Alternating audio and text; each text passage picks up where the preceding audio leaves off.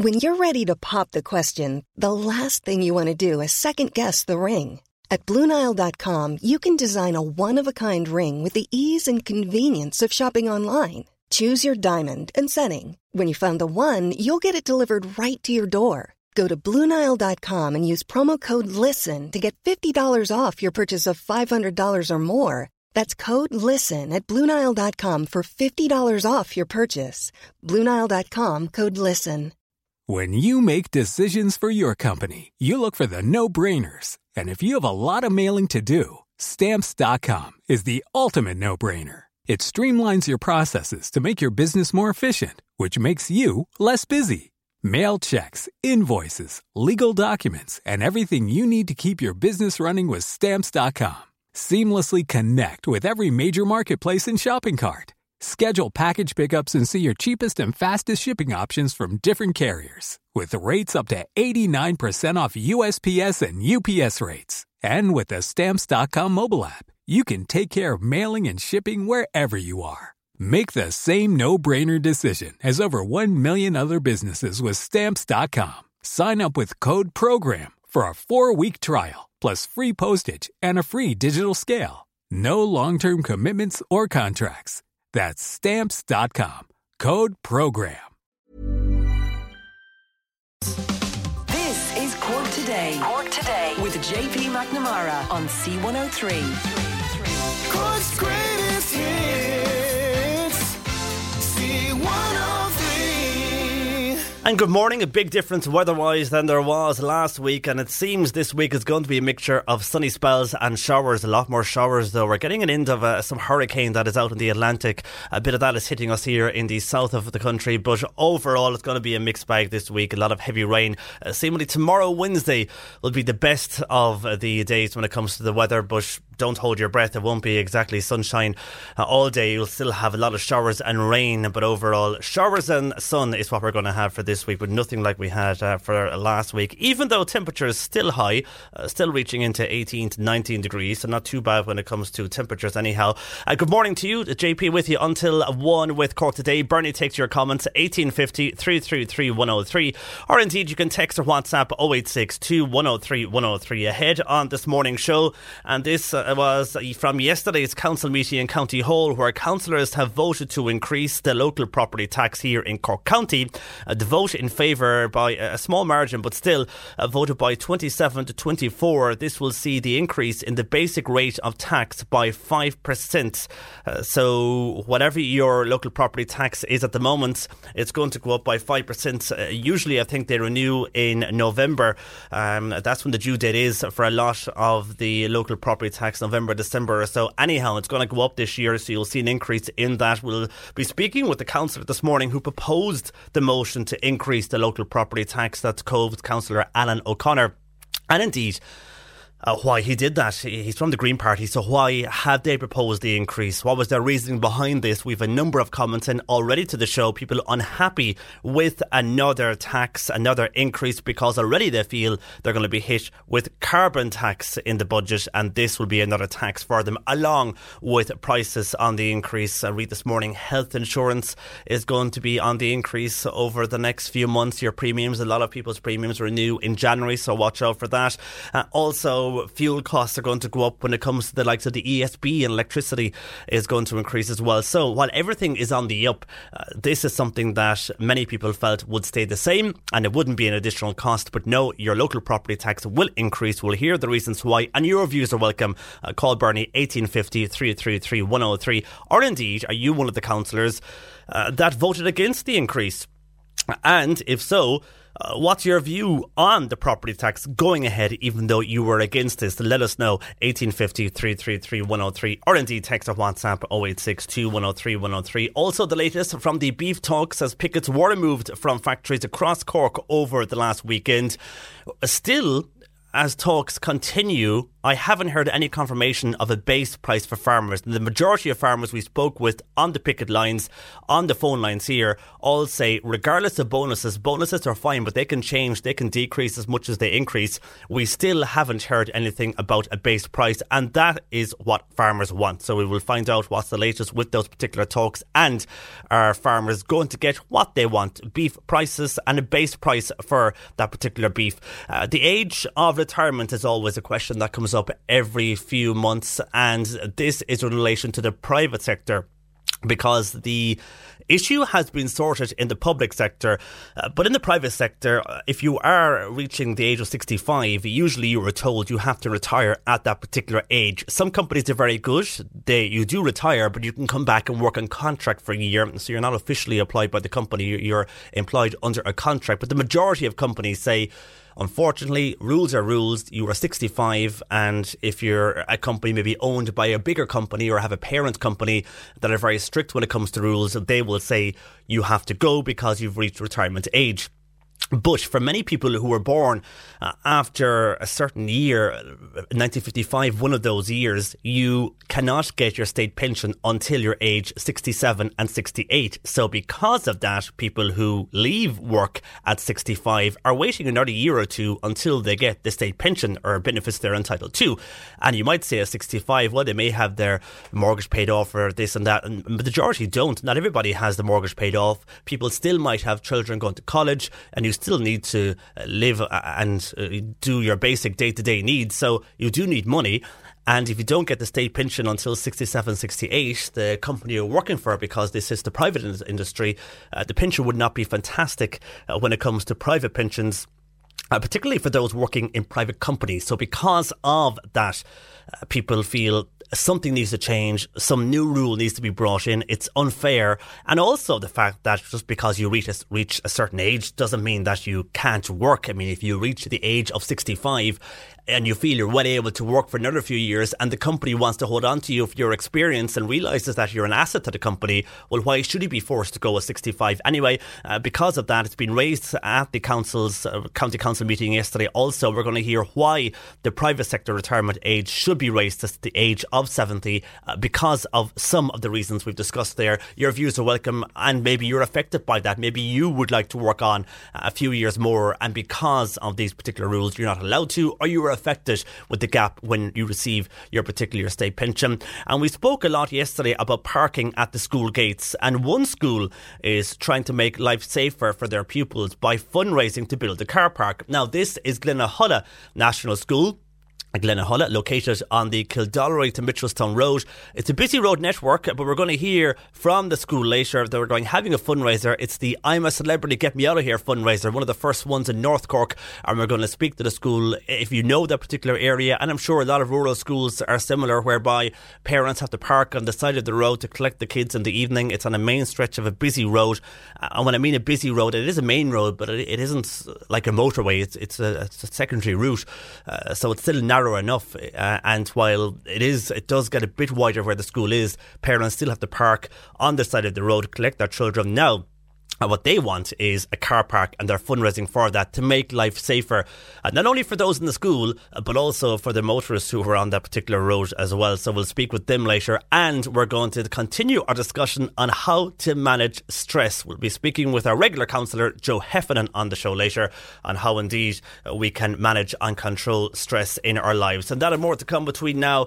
and 1. Our lines are open. Your comments are welcome. 1850 333 103, or indeed you can text or WhatsApp 086 103 103. You can email jp at c103.ie, or indeed tweet us this morning at C103 Cork. I know we've discussed this a lot over the show over the last while. When the introduction of the PANA ban came in, a lot of people were confused of where else to drive, because a lot of the narrow streets that were being opened up to traffic people were not familiar with, especially travelling in from county areas. Anyhow, while some people felt, well, you could still drive on Patrick Street, they weren't finding anybody. There seemed to be cars on the actual street during the ban. The Echo this morning have said, and they're showing how people are being fined now. A total of 66 people have been hit with fines for flouting the private car ban on Patrick Street. That's just this year so far. Of course, you cannot drive on Patrick Street from 3 p.m until 6:30pm daily.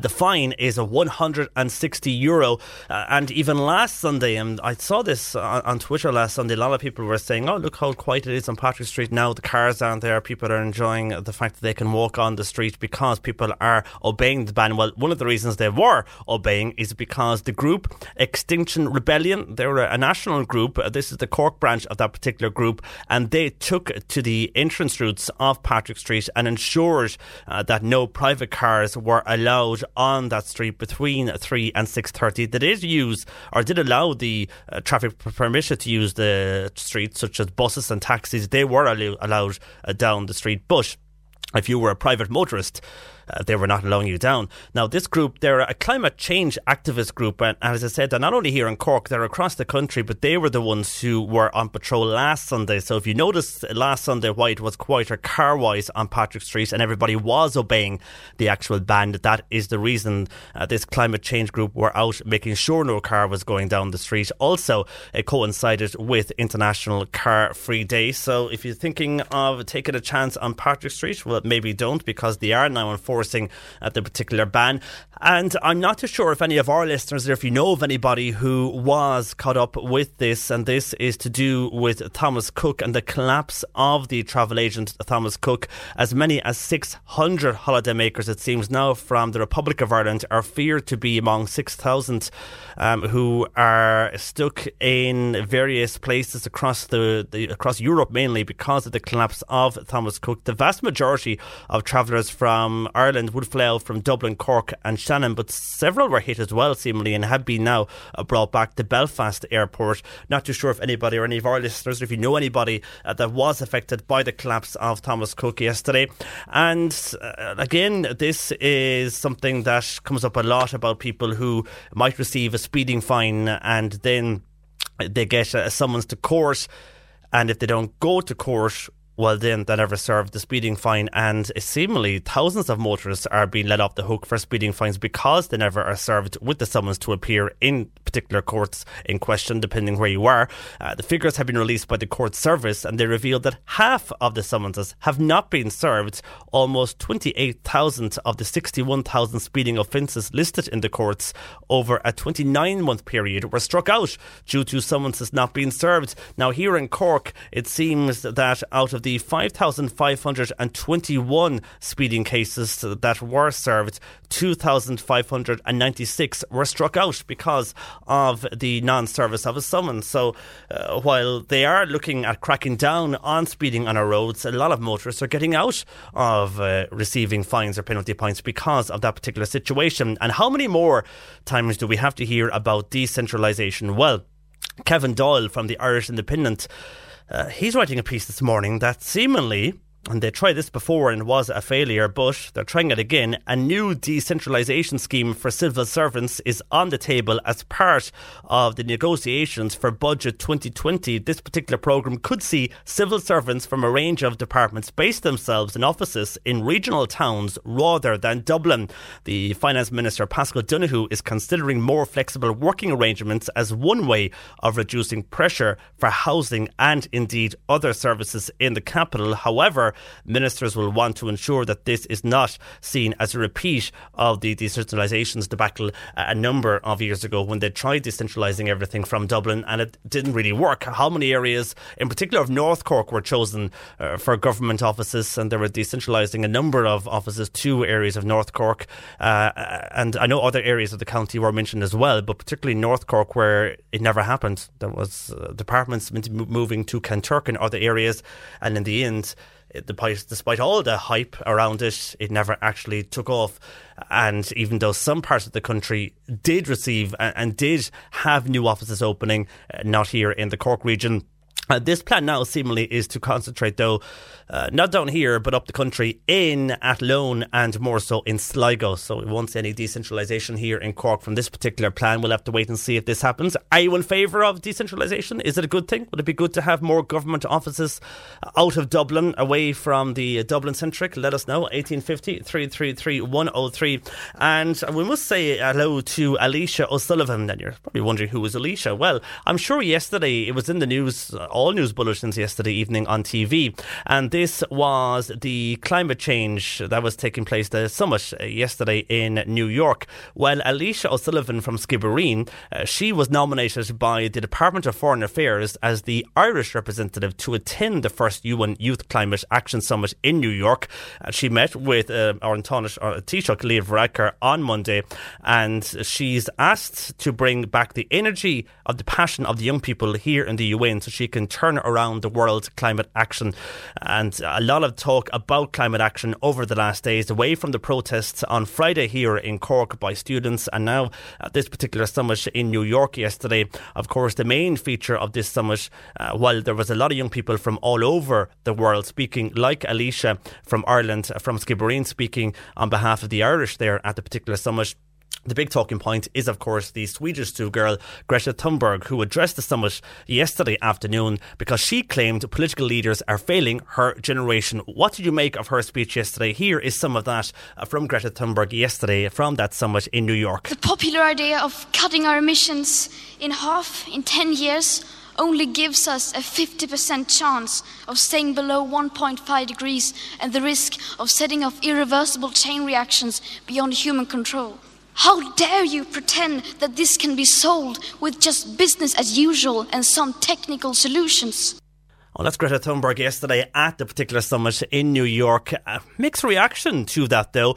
Michael on text earlier this morning saying, while I agree with all what everybody is trying to do and the young people regarding trying to save the planet, and indeed we do need to look at climate change and we do need to cut back on fuel and plastic, but Michael is making the point that I wonder how many of these young people, when they leave school, enter college life and indeed enter work life, will their mindset change and will they realise how ruthless the world is in the end. That's Michael on text 086 2103 103. Your view on that is welcome. On the way next, though, we're going to get your view on the local property tax. All of us in Cork County will be paying an extra 5% on our property tax because councillors have voted to increase the local property tax here in Cork County. We'll discuss that next. Cork Today on C103. Call Patricia with your comment. 1850 333 103. Cork County councillors have voted to increase the local property tax for Cork County. The vote in favour by 27 to 24 will see an increase in the basic rate of the tax by 5%. The variation in the local property tax rate applies for 1 year from the next due date. Well, County Councillor Alan O'Connor from Cove, he proposed the motion to increase the local property tax, and Alan joins me. Alan, good morning to you. Good morning, John Paul. Hi. And first of all, just why did you propose this and why do councillors want to increase the property tax in Cork County at a time where many households are struggling with the increase in groceries, in fuel costs? Yeah, I understand. John Paul, the reason I proposed it, I suppose, at the council meeting yesterday was, well, twofold. I suppose, first of all, I felt in the various speeches in the debate that we had in the chamber that several councillors were in favour of the proposal to increase the property tax, and that if there was a proposal, I thought there was a good chance it would be carried. And the reason then, in the first place, I suppose the fundamental reason why I thought a proposal was necessary was because it was on foot of the financial report we received from the Chief Executive, which indicated that if there were even no variation in the local property tax rate, that certain services would be in danger of not being able to maintain their current levels. And what type of services are in danger? We're talking about the discretionary spending fund, which is the money that Cork County Council has the freedom to spend.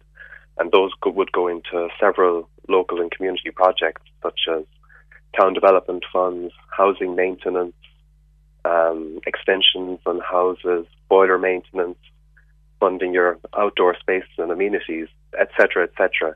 I suppose basically, and I know it is asking people to pay that little bit more money, but what I thought, and I think several of the councillors, in fact probably the majority, would have agreed that the benefits accruing to the community would outweigh the cost that they're being asked to bear in the increase. Well, when we look at the increase, for example, if an average house, let's say that's cost between 200 and 250,000 euros, they will pay at the moment about 405 euros in the property tax. With the 5%, they will approx now pay 425 euros. So it will go up for some by about 25 to 30 euros for this particular new year, which I think usually starts in November or December. A lot of people, though, over the last few minutes, and indeed yesterday afternoon when the announcement was made, are asking, you mentioned the areas there for council houses and repairing them and fixing items within council houses and public amenities. A lot of people are saying, though, what do we get back? Because look at our footpaths in various towns. They're falling apart. People have to contact electricity companies for public lighting repair. And if you live in the likes of a road from, let's say, Dunamore to Coachford, you don't have public lighting. If you build a house there, you have to sink your own well to get your own public water, or to get your own water supply. You can't get public water supply in a lot of rural areas. So people in rural areas are going, well, I'm not getting anything for this particular tax, but yet I have to pay the extra 25 to 30 euro that maybe some in towns or villages might see some particular advantage. But even at that, people living in towns and villages are asking, what are we getting at this stage? Because there's been no given evidence over the last 3 or 4 years. Yeah, I understand. If I can approach your question or your point in two aspects of your point. The first being the amount of money that people will have to pay. And yes, people in that band, you're correct, they will have to pay maybe 20, 25 euro more a year. But the assessment from Cork County Council is that 83% of households in the county would fall into the band before that, which would place their houses at less than 200,000. So the increase for 83% of households in Cork amounts to approximately €15.75 a year, which is about 30 cents a week. Now, it's not nothing, but it's slightly less for most people. And in terms of the return, yeah, certainly, with more money, we could do a lot more, I think, in the council. And perhaps the effects that are seen are subtle and they're not very widespread. And of course, yeah, footpaths are broken down. Lighting needs to be replaced. And all I can say is that when I voted yesterday, it was with the impression that things could be even worse. But, funding goes into things like, when I go to outdoor space and amenities and what people get back from the money they put into the council, you're talking about things like, the regional park in Ballincollig and Carrigtwohill Millennium Park and things like that. Those were things, the regional park now in the city, of course, but those are things, they're subtle, but the money will go towards them. It will filter its way down. That and where it actually goes will be decided in the upcoming budget discussions in November. But I think people would rather see, from the local property tax point of view, that it would be invested in the likes of structural or improvements, for example, footpaths and roads. The majority of texts we got yesterday evening and indeed this morning again is the road networks and minor rural roads whereby there is massive potholes and people are just looking at these and saying, okay, very well to have the areas in Ballincollig or Carrigtwohill have those particular parks being invested in, but surely when the public are paying for this particular tax, they would like to see what they use every day invested in, and that is footpaths. I mean, it was initially spoken about that it was public lighting, footpaths, roads was going to benefit from the local property tax. Yeah, roads would be one part of the equation, I think, which was in danger if there were no increase. The report we had yesterday from the Chief Executive said that no increase could have led to potential reductions in expenditure on things like roads. But the thing is, Alan, last year there was no increase, and year before, and again, when the property tax was introduced and people started forking out the money to pay that, we saw no improvement in our roads. Any improvement that was made was on the big roads, the big infrastructural roads, and a lot of that was done by the TII. But on rural roads, for example, maybe the Bannon to Clonakilty Road, maybe you go from Macroom to Mill Street, those type of roads, they have seen no major improvement over the last while. Yes, there's been resurfacing, that type of thing, but nothing major to justify the cost of this. Yeah, what I would say is that, the difference with the 5% increase overall to the council's budget is 1.5 million spread throughout those various areas that I mentioned. A reduction in the local property tax would have been 1.5 million less to work with. So, in the overall scheme of things, in the county council's budget of 340 million, whatever it'll be for 2020, it isn't a drastic amount of money to make those kind of, I think, large-scale infrastructural changes. Now, the councils are systematically going through the roads to improve the road surfaces as they can. But I'd understand that criticism that many roads are in a bad state, and I suppose they need more funding, more work. And do you understand why people are angry that they don't see the evidence of the money from this tax being used? I do understand that people are unhappy that they have to pay more money. But even without the money, what they paid last year and the year before, people still haven't seen any change locally to their services. I suppose the changes will be subtle because the amount of money isn't huge, but the changes are very real. Like the Town Development Fund, for example, was able to give Fermoy 625,000 towards, footpath refurbishment, public realm enhancements, painting schemes. These are things that are going on all the time under the surface. Not all of that would come from this increase necessarily.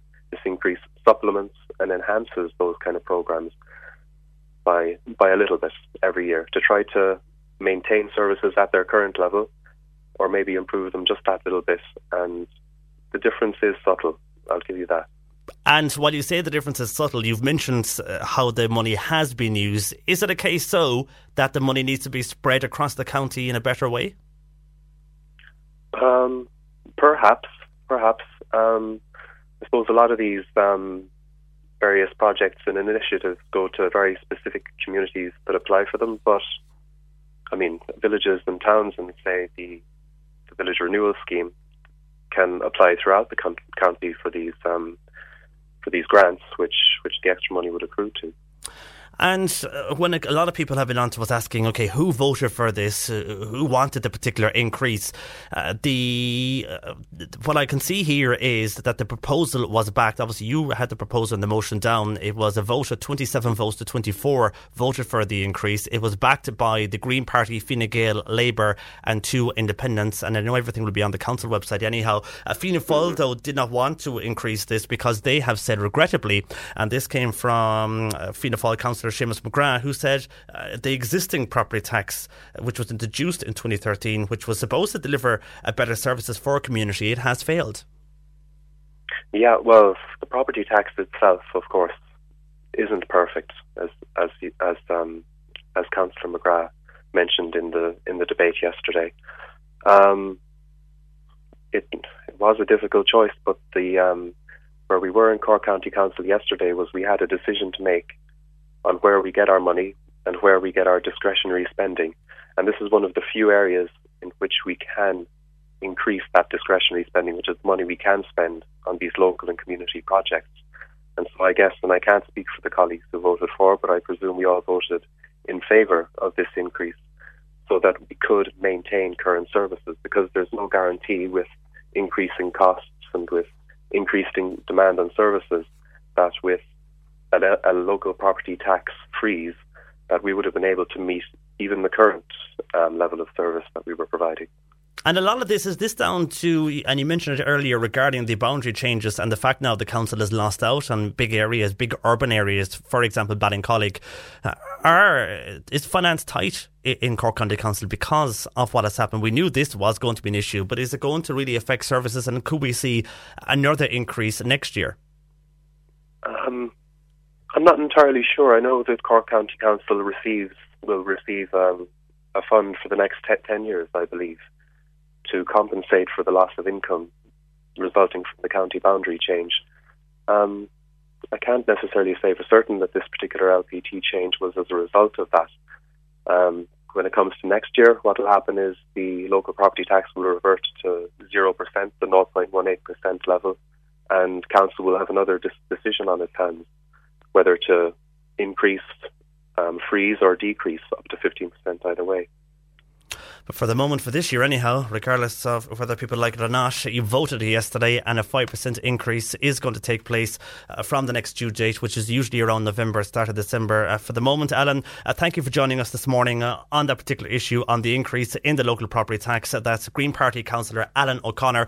Your views are welcome on that. Do you agree with Alan? Do you feel there is areas of the county whereby the local property tax has been invested and you have seen improvement? Or are you like more of our listeners who feel, sorry, I live in a certain town and I'm in a rural area, I do not see any improvement from the local property tax? Or like a lot of people who are living in areas whereby they have to provide their own services and they're simply paying the tax because they have to by law, but they're getting nothing whatsoever back in return. Your views are welcome on that. 1850 333 103, or indeed text or WhatsApp 0862 103 103.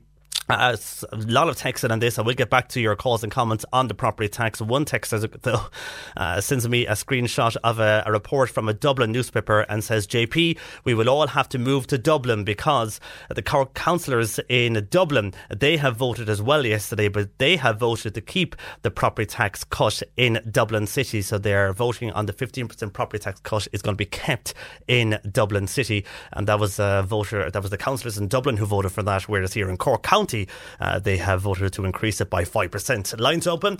Your views are welcome on that. 1850 333 103. Value for money or not, the local property tax. Text or WhatsApp 0862 103 103. Your tweet at C103 Cork. The latest from the beef talks. What's happening and will farmers get their base price they want for beef? Discussing that next. Cork Today on C103. Text or WhatsApp Patricia with your comment. 0862 103 103. The Beef Plan movement wants to engage with the meat processors immediately to implement the additional bonuses and other measures that were agreed at their particular meeting last weekend. Helen O'Sullivan joins me from the Beef Plan movement. Helen, good morning to you. Good morning, John Paul. How are you? Helen, over this weekend we've seen the pickets finishing up. They were finishing on Friday night and the last number of pickets finished on Saturday evening. And while farmers now have stepped away from the meat plants, they now want to implement the majority what was agreed 2 weeks ago at that particular meeting. But what we're hearing here, Helen, and I'm sure yourself as well, the big issue is they want a base price for beef. I haven't heard anything agreed about that yet. That's right, John Paul. Well, first of all, I'd like to thank Michael Collins, the independent TD, who played a very significant role last Saturday negotiating between the ABC factory in Bandon and the farmers on the picket line to get them to step down the protest. And also I'd like to thank Danny Healy-Ray, who called to the site last Thursday night to assist in these negotiations. Yes, that's correct. The farmers, they have stood down from outside ABC Bandon and all the rest of the factories throughout the country, John Paul. I suppose, the farmers were also aware of the backlog of cattle that were to be slaughtered, so they were conscious of that. The farmers have held up their side of the deal by standing down all the protests. So now it's up to the Meat Industry of Ireland to carry out their side of the deal. So far, they haven't given us an increase in the base price, unfortunately. Now, and having said that, Liffey Meat up the country in Ballyjames-Duff and in Ballinasloe, they have increased their base price by 5 cents. So with that and the additional bonuses, that's bringing it up to 13 cents. So that's a huge uplift to the farmers up there, But as regards factories here in Cork, nothing extra as yet. Nothing extra as yet down around here in this side of the country, John Paul. But we would hope that the factories would engage. Again, like we've mentioned already, we're the first farm organisation to be a registered producer organisation. So we would hope that the factories would engage with us through that. That way we can talk about price for the farmer. So I'd be urging all of the factories, ABP in Bandon, Dawn Meats in Charleville, Watergrass Hill, to come out now and engage with the Beef Plan and this producer organisation and to give the farmers a decent base price that we can work off of and then add in the bonuses immediately. And they have agreed to the bonuses initially, haven't they? They have. That's all agreed on since the talks last from September, the 15th of September, John Paul. So what we're really kind of hoping for now would be that the factories, would step up to the mark here and say, look, okay, we know we've been making money for years. It is now time to give a little bit back to the farmer that has spent nearly a total of 8 weeks, John Paul, on the picket lines day and night. They're kept away from their families. kept away from their farms. Their whole lives are put on hold. So I think it's time now that there was a bit of respect shown to the farmer and that the meat industry come out and give them a decent base price and add on those bonuses and, make it worthwhile what they're doing. Because it's not easy. As you all know, the farmers don't have weekends off or they don't get holidays and they're up during the night calving down cows and they're the main customer of the factory. So I think it's time now the factories come out and appreciate the farmer. And when factories in other parts of the country can do so, surely that means then those here in Cork will be able to follow on, and the bonuses still have to pay anyhow because that has been agreed. So they will pay those, I'm sure, once the cattle get into the particular factory. But with regards to the beef price, would you be happy if the Cork factories gave the same 5 cent extra as has happened in the factories up the country? Well, I suppose I'd be a lot happier if they'd give 50 cent extra, John Paul. That would bring us up to nearly the cost of production. And I'm sure that the farmers would be a lot happier as well. But look, it would be a stepping stone if they'd come up and give us some fair, decent price, maybe like the 5 cent above of the country, or perhaps they could even go more because 5 cent is not a huge amount, So if they could come up to 20 cent of the base price and, and add on from there. We didn't get the best deal in the world, but at the same time, I would see it as a stepping stone to get to where we want to get. And if a base price though is agreed, and let's say it is 20% or whatever, can you go back over time then and agree a higher base price? Yes, I would imagine, with the fluctuation in the market, things go up and down. So I'd imagine things would go up, normally when cattle get scarcer, the price of cattle would come up. When we find new markets, hopefully these Chinese that came over here a couple of weeks ago, I'm sure they'll be very impressed with the setup here in Bandon and throughout the country of Ireland. They know we have the best grass-fed system in the whole world and the best beef in the whole world. So I'm very sure this will be a new market for us. So I would hope then the prices would come up and, come up above the cost of production and give the farmer a fair chance here and give the farmer an opportunity to make a profit. Because the farmer is the only one that's not making anything here, John Paul, and everyone else seems to be making something off of the farmer's backs. And how soon do you think you can enter those negotiations and chat with the factories and you will have an answer regarding the base price? Well, again, like I said, we're the first farm organisation to have this producer organisation. Now, we would urge the farmers to come to us. They can come to me for the Cork region and for different regions throughout the country. There will be different reps there in the beef plan. So the sooner they engage with us through this organisation, the sooner we can get a base price and work on that, and the sooner the cattle can be getting or the farmers can get their cattle in through to the factories and, start making a little bit of money back, because we're coming into the winter now, John Paul. As you can see, the weather has broken. Cattle will have to be fed. It's going to add even more stress and pressure, both mentally and financially, onto the farmer. So is it that farmers have to go to you and then you go in and agree a price for certain farmers, or do you agree with a price for everybody under your organisation, regardless? Beef Plan would be like an umbrella for these farmers as such.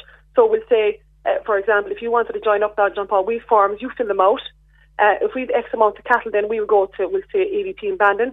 We'll say, look, we have X amount of cattle. Can you give us a good deal on this? So we'd negotiate on behalf of the farmers. So if you have 20 farmers under your umbrella, then you get the base price for those particular 20 farmers. But if there's another 20 who are not under your umbrella, well, they won't get the increased base price. Well, yes. Well, we would be able to agree. Like, we're in a position to talk now since we've become this registered producer organisation. All along, you couldn't talk price. So now we're the only farm organisation that can do that. So the farmers would be better off to be in our farm organisation to make use out of this new group that we have now. So it won't be a base price just for every single farmer. The base price will only be for farmers who are part of your organisation. Yes, that's what we'd be hoping for. Well, in general, we'd hope that the factories would raise the base price anyway, outside of any group. Do you know what I'm saying? And then we'd also hope to go in then and try and can we get a better price for them? Because the base price is very low at the moment, John Paul. It's like $3.45, and it costs us roughly around $4.20, $4.30 per kg to make, to produce that meat.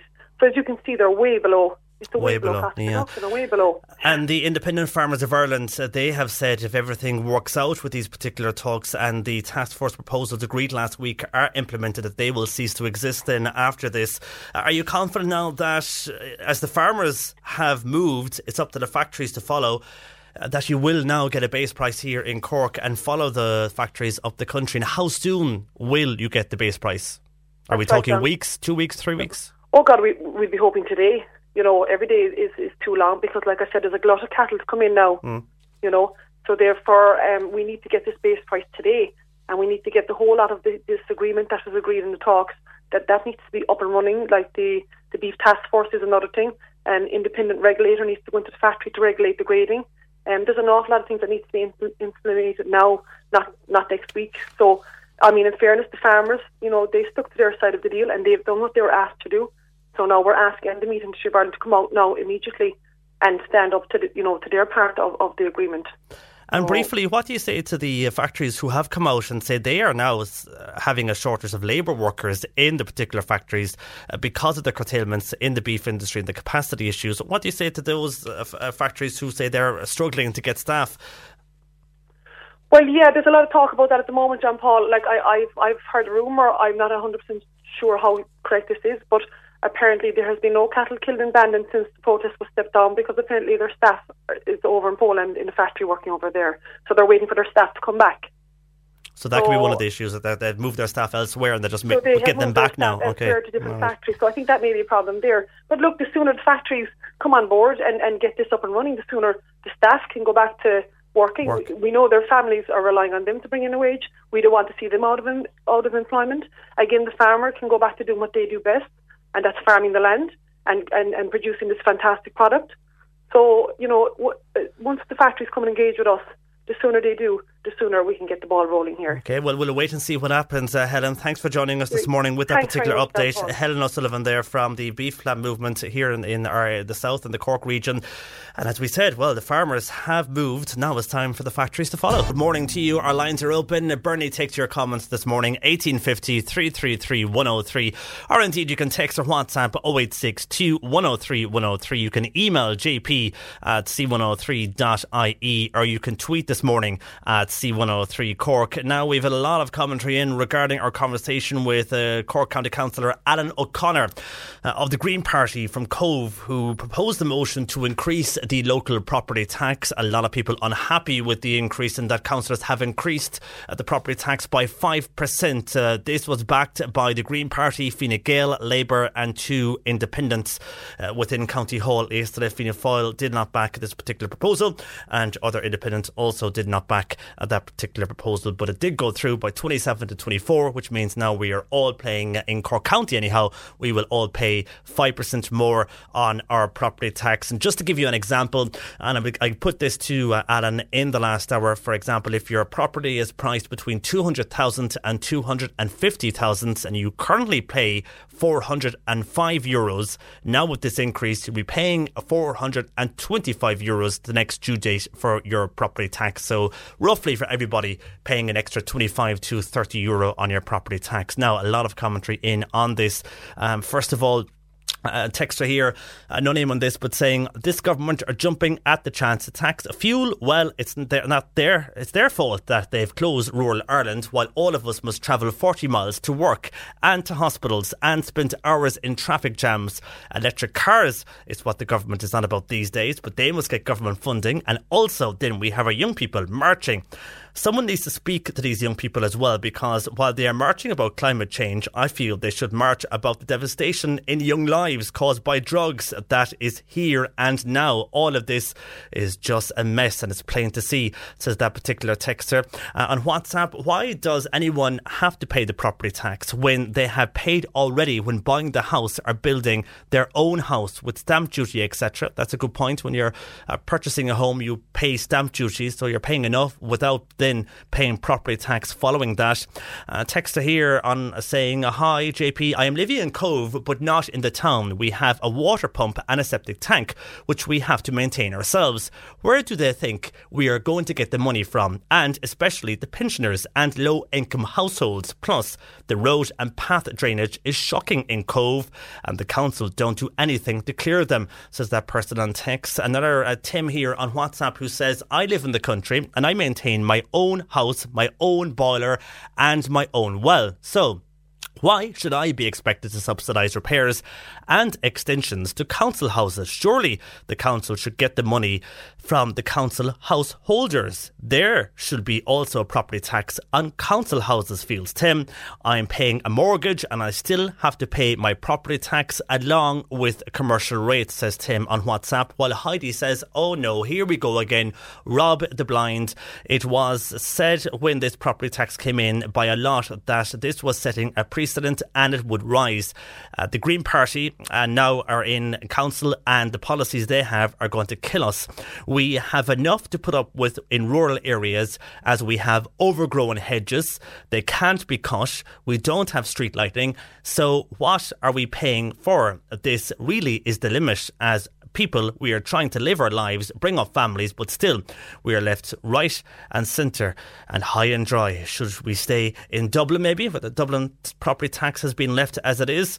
And if you look at Dublin to what they have compared to us here in Cork, it's a joke. And all they do here is trying to take more money out of us, says Heidi on WhatsApp to 0862 103 103. On text, Maria saying the regional park that Alan mentioned is now in the hands of Cork City Council, so monies from the county won't be going there anymore. And what about the potholes on my road? I live in the country and nothing was ever done with our area. So why should we pay more? Asks Maria on text. And another texter here, no name in this, but on the LPT to increase, this person says when the private sector public require extra money, they have to put a business family plan together and then go to a financial institution and fight their case. Listening to that councillor is the same old story with the public service.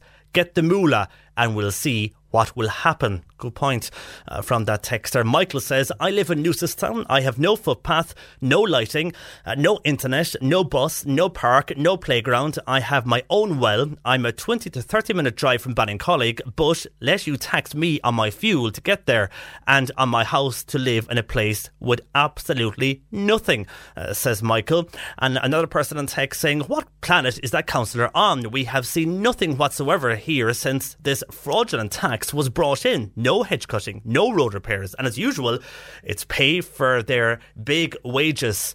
It's not the councillors' money, it's our hard earned money that is keeping that council going. And another person on text saying that man is talking total rubbish. I am in my 50s and I'm lucky enough to have paid my house now. I am paying again though for the roads where I live. But they're in a total disgrace. I don't have street lights. I don't have footpaths. I choose to live in rural Ireland and the council have forgotten about us, even though you are paying the local property tax. Like so many other people, you have nothing to see in return from that. On the issue of when Alan was mentioning Ballincollig, Ballincollig is past of the city area. House prices are increasing and tax on higher house values is more than if it is a grip vote in the next election. This will reflect in the tax money being spent on councillor junkets. I think what you're getting at there is if you go past Ballincollig to the likes of Ovens and Fernands and Arla and all those areas, even Clodove, house prices have increased there a lot over the last number of years. And because Ballincollig itself is in the city, but if you go from Ovens downwards, that's in the county. And because Ballincollig has now got so built up, very little houses there to purchase or even rent in that particular area. But to purchase, you'll find it hard to get a decent house now to purchase in Ballincollig at a reasonable price. It's one of the highest areas, I think, in Cork and I think across the country. Ballincollig was one of the fastest growing areas for house prices in the last 2 years. And because of that, outer areas heading west, so as I mentioned, Ovens, Arla, those type areas, the prices have gone up. They're in the county, so because the prices there might have been 200,000 a few years ago, they now crept up to nearly 300,000 or more, depending on the kind of house you want. The council will get more money from that because of the knockoff of Ballincollig being too expensive and basically being full, the capacity for houses. It's moving down the road, and the council are going to win from those particular major value increase in house prices.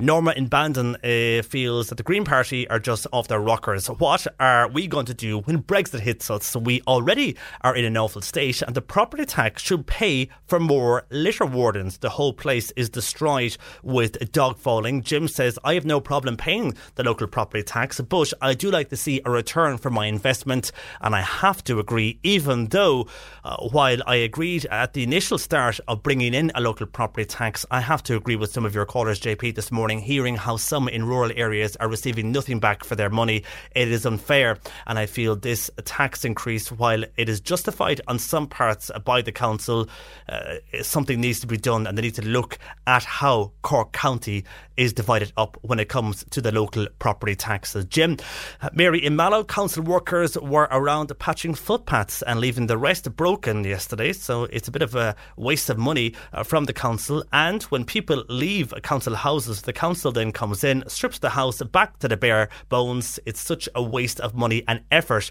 Also, why are there so many council houses left idle for so long? Again, waste of money, and people would be willing to move into a house and do their own repairs, says Mary in Mallow. John in Mitchelstown says the property tax is all going towards the water charges fields. John, there have been no improvements in Mitchelstown from the local property tax in the last number of years. And Jerry is in Glantown on the local property tax, and he says when this was introduced into the country, it was at a very time when the country wasn't doing well, but now the country is running well again. They should do away with the tax. The footpaths are in an awful state. There is new bridges being built over the River Lee in the city centre that no one really needs. And Jerry pays business rates in Cork, and he says the rates are way too high. It is nearly impossible to stay in business, and then the council, he feels, are wasting this particular money. And Dennis on text wants to know where, if the chief executive of the council and others in power in the council, are they taking a 5% pay cut because of this particular pay increase? Well, we mentioned the councillors there, the parties there who did vote for this particular pay or increase in the local property tax. One of those who voted against the local property tax increase yesterday was independent councillor Declan Hurley. He joined me. Declan, good morning to you. Good morning, JP. Declan, you've heard there some of the reaction from listeners right across the county who feel this is unfair. The majority, though, do say if they saw a return for this property tax, they would have no problem paying it because at least they'd see something, a return for their investment. But the majority are seeing nothing back as an investment, and they feel what was done yesterday is very unfair to those in the county. Do you agree with those, and is that why you voted against this? Absolutely. I couldn't disagree with any of the comments that have come in this morning from your listeners. This is a tax that I would have been very unhappy with from day one. We all know when the tax came in and why it came in, when we were in the middle of a recession. It was just basically another tax to get money off the general public. I suppose my own view is that here in the West Cork area, we're not going to see very much for that 5% increase. And the problem lies in the sense that our local government fund, which is the fund we get, our general discretionary fund from the government, has been cut year on year. And this tax now has been put in just as a kind of a caveat for councillors that if we are short of money, like as what we were presented yesterday, the threat of cuts in services, that we have that discretion to increase or decrease the property tax. But I think your listeners have pointed out very well this morning that what we're getting for our money isn't visible on the ground. It was a democratic vote. I voted against it yesterday. Yeah, and it was a democratic vote yesterday in County Hall, and because 27 votes to 24, it meant it will come in, and we'll see that 5% increase right across the county. Are you annoyed at your party colleagues in the Green Party, in Fine Gael, in Labour, and indeed two of your independent colleagues who voted this through? Yeah, look, I suppose we're always aware that this is a decision we have every year, and there's many debates before our meetings when we actually do make the decision on the day. But yes, certainly I would have been, I suppose, disappointed in the sense I do think the picture that was painted to us yesterday from an executive point of view was, I think, maybe top heavy from the point of view of just being maybe very, very bleak, that it may not be as bad as what it is. But at the end of the day, like when you see a 5% increase, when you break it down, it is very, very small. It's just over €1 million. I don't think it's going to have that much of an impact on the ground or in the general overall coffers of the council. So I think disappointed that I think maybe some have been a little bit naive in the sense of calling for a 5% increase. At the end of the day, the budget is where we, the members, decide where the money goes or is directed at the services. So I think we were maybe a little bit taken maybe a step too far yesterday in the sense of maybe panicking introducing an increase of 5%. So, yes, not happy with the outcome yesterday, certainly, but look, next year is another year, but we have to live with the decision that's taken yesterday and try and get as much as we can for the 5% increase. But again, I would have to agree with your listeners. We're not going to see it in certainly in the rural towns and villages where it's needed most and where the impact of services. But again, the other point I'd like to make is this is probably coming following a kind of a flawed county-city boundary. I suppose the point we were trying to make way back at the beginning when this county debacle was going on is that the areas that are going to get hit first were going to be the rural areas. And now that the boundary change has kicked in, we see that services are being impinged, but again, it's the rural areas going to be hit first. So that is a concern going forward. But I don't think that the general public and the householders out there should be picking up the tab when the government should be stepping in and increasing our general government fund as they did before. You mentioned rural areas there. I was asking Alan O'Connor, the councillor from Cove, who proposed this motion yesterday to... One size fits all seemed like a good idea for clothes. Nice dress. It's a t-shirt. Until you tried it on. Same goes for your healthcare. That's why United Healthcare offers a variety of flexible, budget-friendly coverage for medical, vision, dental, and more. So whether you're between jobs, coming off a parent's plan, or even missed open enrollment, you can find the plan that fits you best. Find out more about United Healthcare coverage at uh1.com. That's uh1.com. It's that time of the year. Your vacation is coming up. You can already hear the beach waves, feel the warm breeze, relax, and think about work. You really, really want it all to work out while you're away. Monday.com gives you and the team that peace of mind. When all work is on one platform and everyone's in sync, things just flow. Wherever you are, tap the banner to go to Monday.com. Hey, I'm Ryan Reynolds. Recently, I asked Mint Mobile's legal team if big wireless companies are allowed to raise prices due to inflation. They said yes. And then when I asked if raising prices technically violates those onerous 2-year contracts, they said, "What the f*** are you talking about, you insane Hollywood ass?" So to recap, we're cutting the price of Mint Unlimited from $30 a month to just $15 a month. Give it a try at mintmobile.com/switch. $45 up front for 3 months plus taxes and fees. Promo rate for new customers for limited time. Unlimited more than 40 gigabytes per month. Slows full terms at mintmobile.com. Increase the local property tax. Just an example on where the local property tax goes, because no one could actually see evidence of this. And they were mentioning parks in the likes of Ballincollig and Carrigtwohill and those areas, very urban areas. Do you feel that it needs to be spread properly across the county? Because it seems from what I'm getting stats wise this morning from other councillors who are telling me of projects, it's really areas very close to the city, but I'm not hearing anything being invested in Newmarket or Mitchelstown or Kanturk or Castletownbere or Skibbereen or those areas. It seems to be very much areas near the city. I suppose that argument has to be trashed out, yes, but certainly, yes, if everybody is paying the property tax, it should be spread evenly over the county. And again, the point was made yesterday in a different motion by Councillor Murphy that given the scale and the size of the county, we're completely, I think, in a disadvantage in the point of view of the amount of money we do get.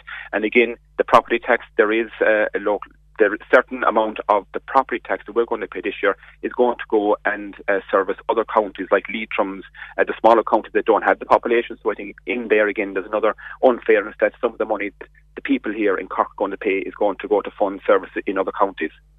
So what we pay in our property tax won't even come here to invest in Cork? You're saying it's going not all of it. Not all of it goes here. It's still going to other counties. Yes, we get to keep a percentage of it, but more of it then goes to provide services in other counties that don't have a big population. Yeah, I wonder if the people in Leitrim don't see any return for their investment either in the local property tax. It's a very rural county, a bit like parts of Cork here. And do you think, Declan, the Green Wave, because the Green Party proposed this, and when the local elections were on, a lot of Green Party councillors emerged into the council and people were delighted because of climate change. I'm not getting that feeling this morning. From a political point of view, from your own view, do you think the Green Wave is in trouble now here with these type of implementations? Well, but look, we have to be fair in the sense of everybody has their own views and approaches to policies and to where money is. So I think certainly we have to be. I think there has to be a balanced approach across the board in how we approach measures or how we're going to cut, say, if the carbon credits and all that. But I think it's not fair that you come down in any one particular sector or industry or community. So I think we have to be very mindful going forward that we are fair and balanced in the decisions we take, and certainly I suppose a decision like yesterday is just one example of being, I think, not panicking or kind of I think rushing ahead and making decisions that are going to impact on people that are not well off, or that maybe would have possibly they're going to have a negative impact on incomes for families that don't have that income to give the extra 5%. Okay, well, as the debate rages on, there's not much anybody can do at this stage. It is going up by 5% for the moment. Declan, thanks for contacting us this morning. And that is Independence Councillor Declan Hurley. On his view, he voted against the particular increase in the local property tax, but more voted in favour, and that's why it is on the increase. Your views are welcome. 1850 333 103. We mentioned the beef discussions that are ongoing at the moment, and how the Beef Movement Plan are trying to get a base price for farmers here in the Cork area. Helen O'Sullivan was joining us from the Beef Movement earlier in the programme. She mentioned TDs that were attending the protest, and Pat in Clonakilty says, but what about all the other TDs that attended? Helen did not mention the other TDs out of those that she did mention, while John in Clonakilty, what is the cost to join Helen's particular group?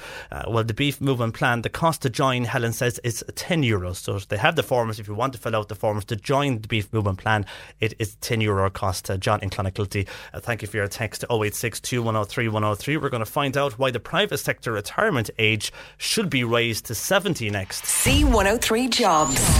On today's Job Spot, we have opportunities for the Bantry Bay Hotel. They have vacancies for chefs of all grades, kitchen porter, and indeed a bar restaurant manager. Full details on the C103 website at c103.ie. Personal lines manager or administrator is required for a busy insurance brokerage in Bandon. Email your CV to billy@o'neillinsurances.ie. And the Poachers Inn in Bandon requires a waiter or waitresses. 2 years experience is necessary. Contact them at 023 884 1159. And you'll find these details and a lot more on c103.ie/job. Cork Today on C103. Call Patricia with your comment. 1850 333 103. Many people who retire at 65 still have to wait another 2 to 3 years to get the state pension. Councillor Noel McCarthy from Fermoy feels the private sector retirement age should be increased to 70 for that particular reason alone. And he joins me. Good morning to you, Noel. Good morning, John Paul. Now, you raised this at the local council meeting yesterday. Basically, this discriminates those in the private sector, because in the public sector, those arrangements have been put in place, but not yet in private companies. And many feel that they just have to leave at 65. The companies leave them no choice. Yes, John Paul, and you made very good points about it there. Yesterday I brought up at the council meeting, and I got support for us to write to the Minister on the situation, because in the private sector, when you get to 65 or 66 now, you have to leave. And a lot of these people, like in the public sector, feel that they have a lot to offer, experience, knowledge and skill set, and they want to continue that. Have the choice to continue that, John Paul, because that's the most important word here, the choice to be able to do it. If they still want to retire at 66, they can, but if they'd like to keep working up to 70, the choice should be there, like the public sector has. I feel that the private sector should get this opportunity to do that. Because a lot of private companies don't want them to go, and what they do is, whereby they do, at 65, some are forcing people to leave, and they feel that's the law of the land, and they feel companies that maybe have a parent company who are very strict about particular laws, they have to implement that, so they do that. But then some companies will bring them back under a contract, because they realise what an asset they are, what experience they have, not only in the company, but life experience they can bring to younger colleagues. And that's another reason why even private companies would rather these particular people who reach 65 stay on another 3, 4 or 5 years, if they wish to stay on, of course.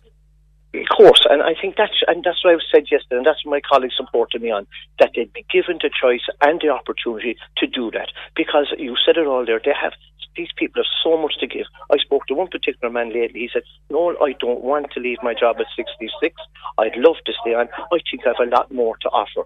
And I think that person should be given that opportunity to do that, and people like him. Because the skill set and the experience cannot be got. And also, I think we're saving money. If they keep on working, they're not drawing their pension till a later stage. And that must be saving money for the country as well. So I think, overall, I think it should be given. And not these people should be discriminated against and given the same opportunities as the public sector. The main reason here, but the main reason here is people, if they do go at 65, they do have to wait another 2 or 3 years because of rules brought in, and basically anybody born after a certain date in 1955, they cannot reach their pension or avail of their state pension until they're either 67 or 68. Many at that stage could be waiting 2 years or 3 years for the pension. If you're paying your mortgage, if you have a child in college still, you're facing a situation whereby you have a deficit coming into the household. Money stops all of a sudden.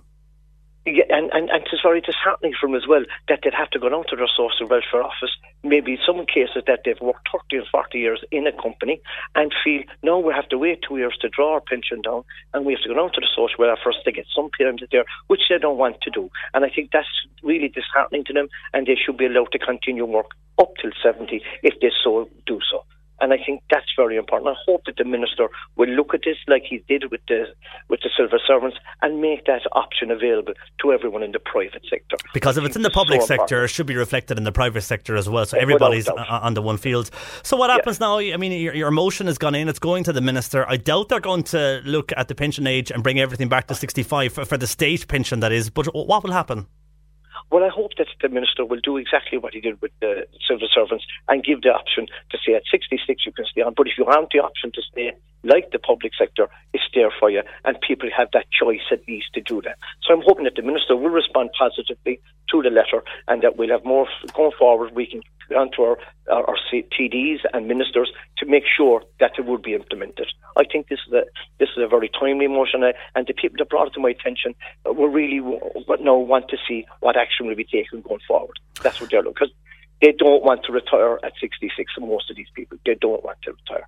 Okay, Noel, before I let you go, and a lot of people agreeing with you on that particular point, so that they feel they have to leave a company when they don't want to go because of the age there, especially in the private companies. But before I let you go, we're discussing most of the morning of the show about the local property tax, which was increased by 5% at a vote yesterday in County Hall. You're a Fine Gael councillor. You're one of the ones that voted for this. People are not happy at the increase. They feel they don't see a value for a return for what they pay in the property tax. Would you agree with people, even though I know you're Fine Gael, so you had to vote with the party, but do you agree that people are not getting back money, that what they're investing into the local property tax, they're not seeing a return for that? Well, I can understand where people are coming from, but at the same time yesterday, John Paul, I heard Councillor O'Connor on the radio with this morning, who proposed the 5%.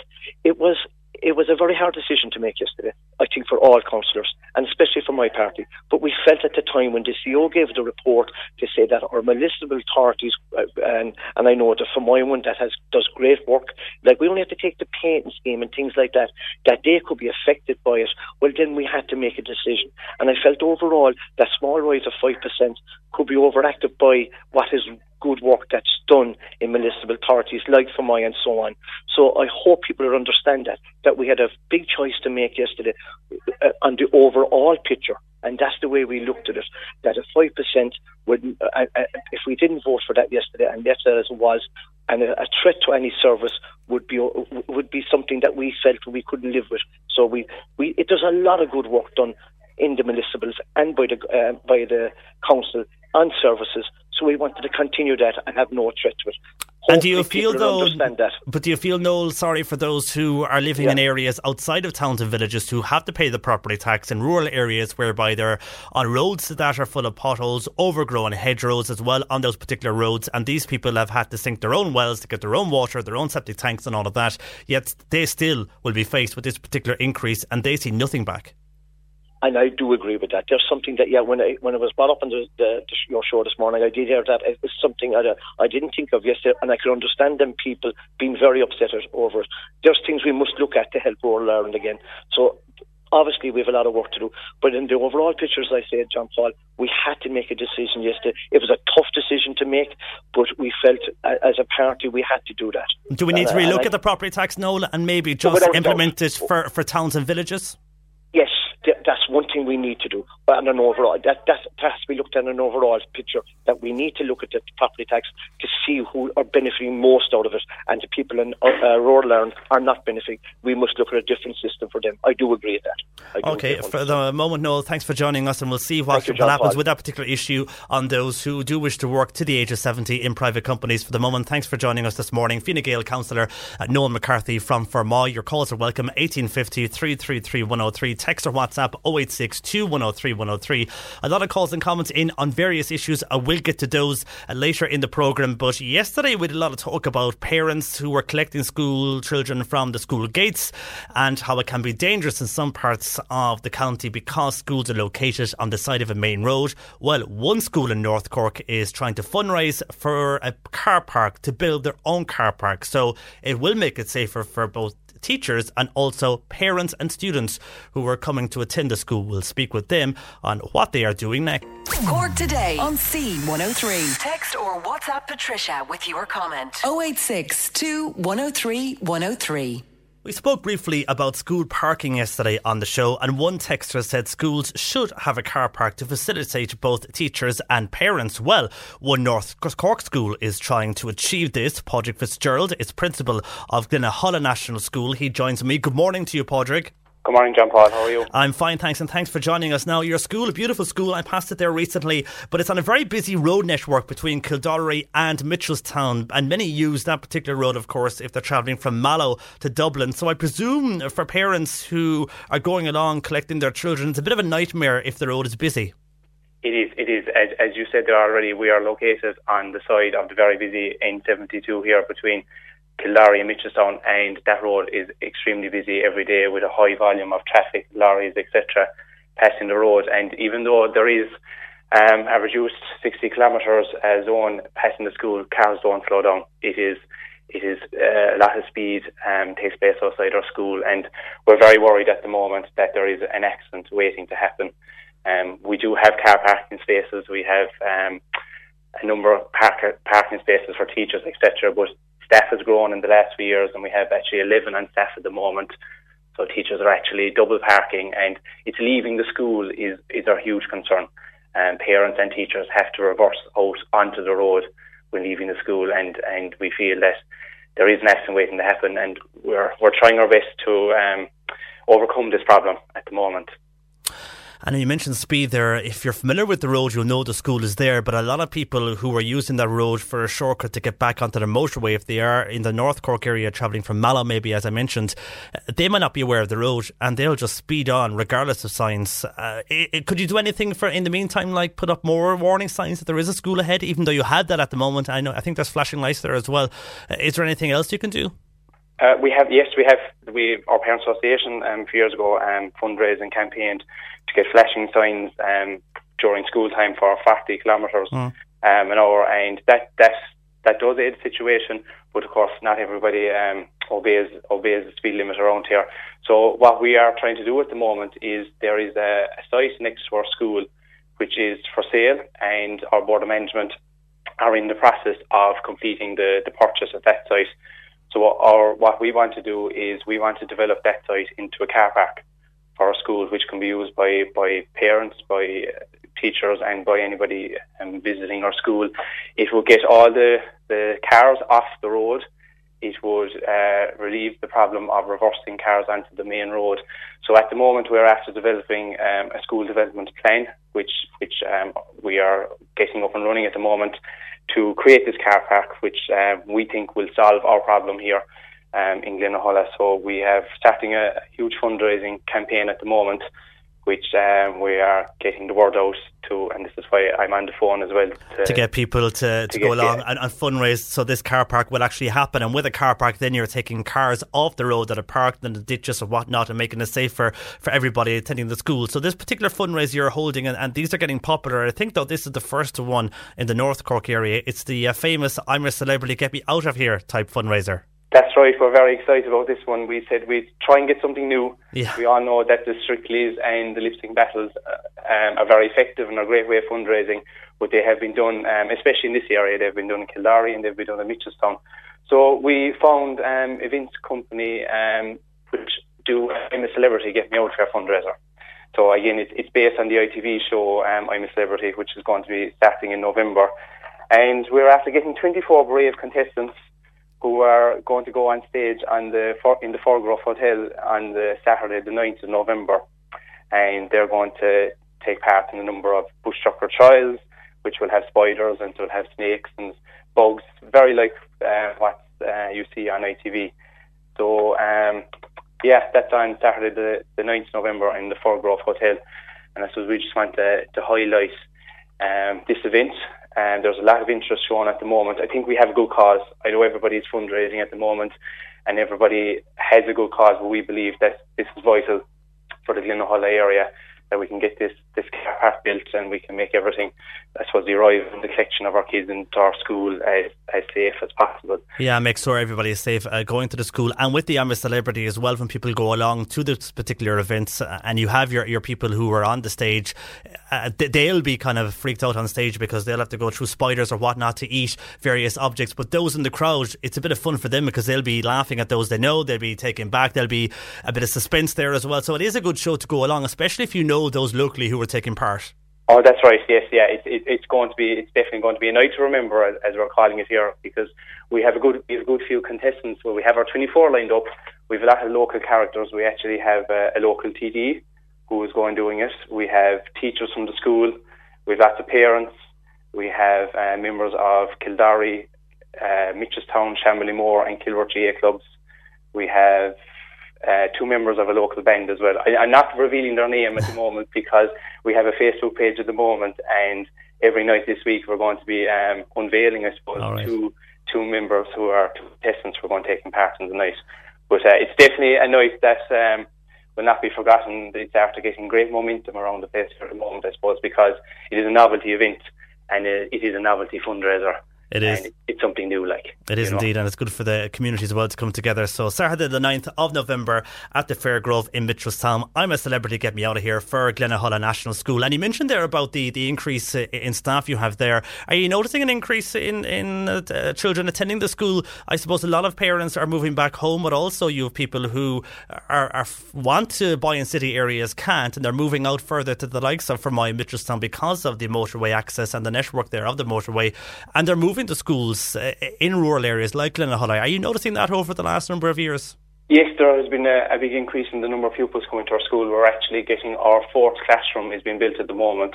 So traditionally this was a 3-teacher school, and currently we have 90 kids, which we believe is very good for this area, which actually doesn't have, a village, I suppose. We're kind of in between Kildare and Mitchelstown. So yeah, and we're getting new families moving to the school on a yearly basis. So yes, there is a good increase in local schools. I do think, I suppose, we're in a good location. As you said, we're off the motorway. We're close to the main town of Mitchelstown. So yes.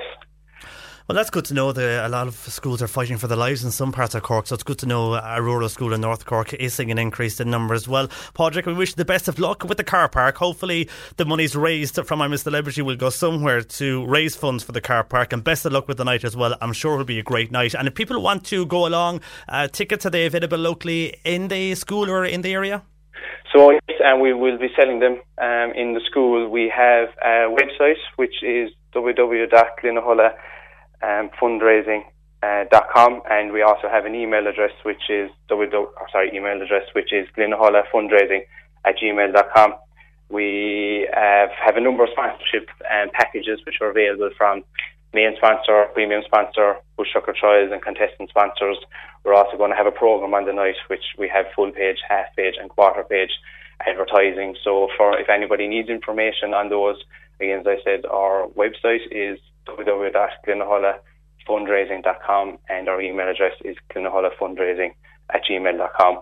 Just give the school a ring as well if anybody needs further information. I suppose we're just appealing. We want to make this fundraiser as successful as possible, and we just really want our car park. We really want a safe environment for dropping and collecting kids, and we just hope that we can get as many local businesses involved as possible. And it's definitely guaranteed to be a great night, and we'd like to thank everybody for their support so far. Very good, Padraig. Well, best of luck with the night. Saturday the 9th of November at the Fairgrove in Mitchelstown. I'm a Celebrity for Glenahulla National School for that all-important car park for the moment. Thanks for joining us, and best of luck to all there in Glenahulla. Thank you. Thanks for having me. Thanks, Padraig Fitzgerald, Principal of Glenaholla National School. That is between Dollery and Mitchelstown. Busy road, that is, with people using it to access the motorway if they're in the North Cork area. But that is one of the reasons why they need that particular car park. So go along there to the Fairgrove, Saturday the 9th. Support them. You can get tickets on glenahollafundraising.com, and that will be a great night, I'm sure, there at the Fairgrove in Mitchelstown. But also a great facility if they can get that built there, the car park next to the school in Glenaholla. 1850 333, lines open. You can text or WhatsApp 0862 103 103. A lot of calls and comments coming in on the local property tax, also on climate change. We'll get to those as well, and also discussing in the next hour how we need, all of us that is, to manage our stress. A lot of people living stressful lives these days. We'll discuss that with our regular councillor Joe Heffernan. He's with us after 12:30. Good afternoon to you. It's JP with you until 1 with Cork Today. Bernie takes your comments 1850 333 103, or indeed you can text or WhatsApp 0862 103 103. You can email jp at c103.ie, or indeed you can always tweet this afternoon at C103 Cork. We are inundated with people who were unhappy with the increase in the property tax. It was agreed yesterday in County Hall. You would have heard this over the course of this morning's show, and people in general just unhappy. The main reason is that they don't see a return for their investment. So we all have to pay this particular tax, but we get nothing back for it. We don't see any evidence of it being used. Now, they have given us examples this morning when we asked the number of councillors of where it is used. But overall, it doesn't seem to be spread evenly across the county, and it seems people would rather it be used on roads, footpaths, public lighting, etc., rather than parks. And what we're getting here this morning, and indeed into this afternoon, here's just a number of your comments in on the increase in the property tax across Cork County, voted on yesterday in County Hall by 5%. WhatsApper here saying, with all these increases, when is it going to stop? Increased property tax, increased carbon tax, petrol prices because of oil well attacks, everything dearer because of Brexit. Government is using every excuse they have to screw us, says that WhatsApper. While another person saying, no wonder they want to increase the property tax. The county councillors have a great time jetting off on trips around the world. We are driving on rubbish roads, broken footpaths, while they all have a great time. Ask the councillors what pays for their trips abroad. And JP, in the UK council, the tenants in UK council properties, they pay the property tax. So the same should be done here. Those in council houses here should pay the property tax like those in the UK, says somebody on text. While Mary says, John Paul, 160,000 spent in Ballymacquirk in August, but no change, only more dangerous, feels Mary on text to 0862 103 103. And Tom and Kinsale, just tune into your programme regarding the property taxes. Have those who voted for the rise come on? They have, Tom. You missed that. They were on earlier. They gave us the reasons of why they voted for the increase in the property tax, and indeed where the money was spent over the last number of years. Two examples were parks in Carricktool and Ballincollig. Ballincollig now, of course, under Cork City Council as it officially moved into the city earlier this year. So Tom, we did ask them, and they were on earlier, Tom and Kinsale. But if you missed that, you can listen back on the podcast at c103.ie, or indeed the repeat of the particular programme is on tonight at 11 o'clock after the news update at 11. Greg is in Bandon. Greg said he lives in the country and we are paying property tax for nothing. He has no sewerage, no public lighting and no water supply. He pays €405 for the year. But for what? He has no services at all and never will. Politicians are not interested in the country people, says Greg in Bandon. While Tom in Rathcormac says, when this tax was brought in, they promised it would never go up.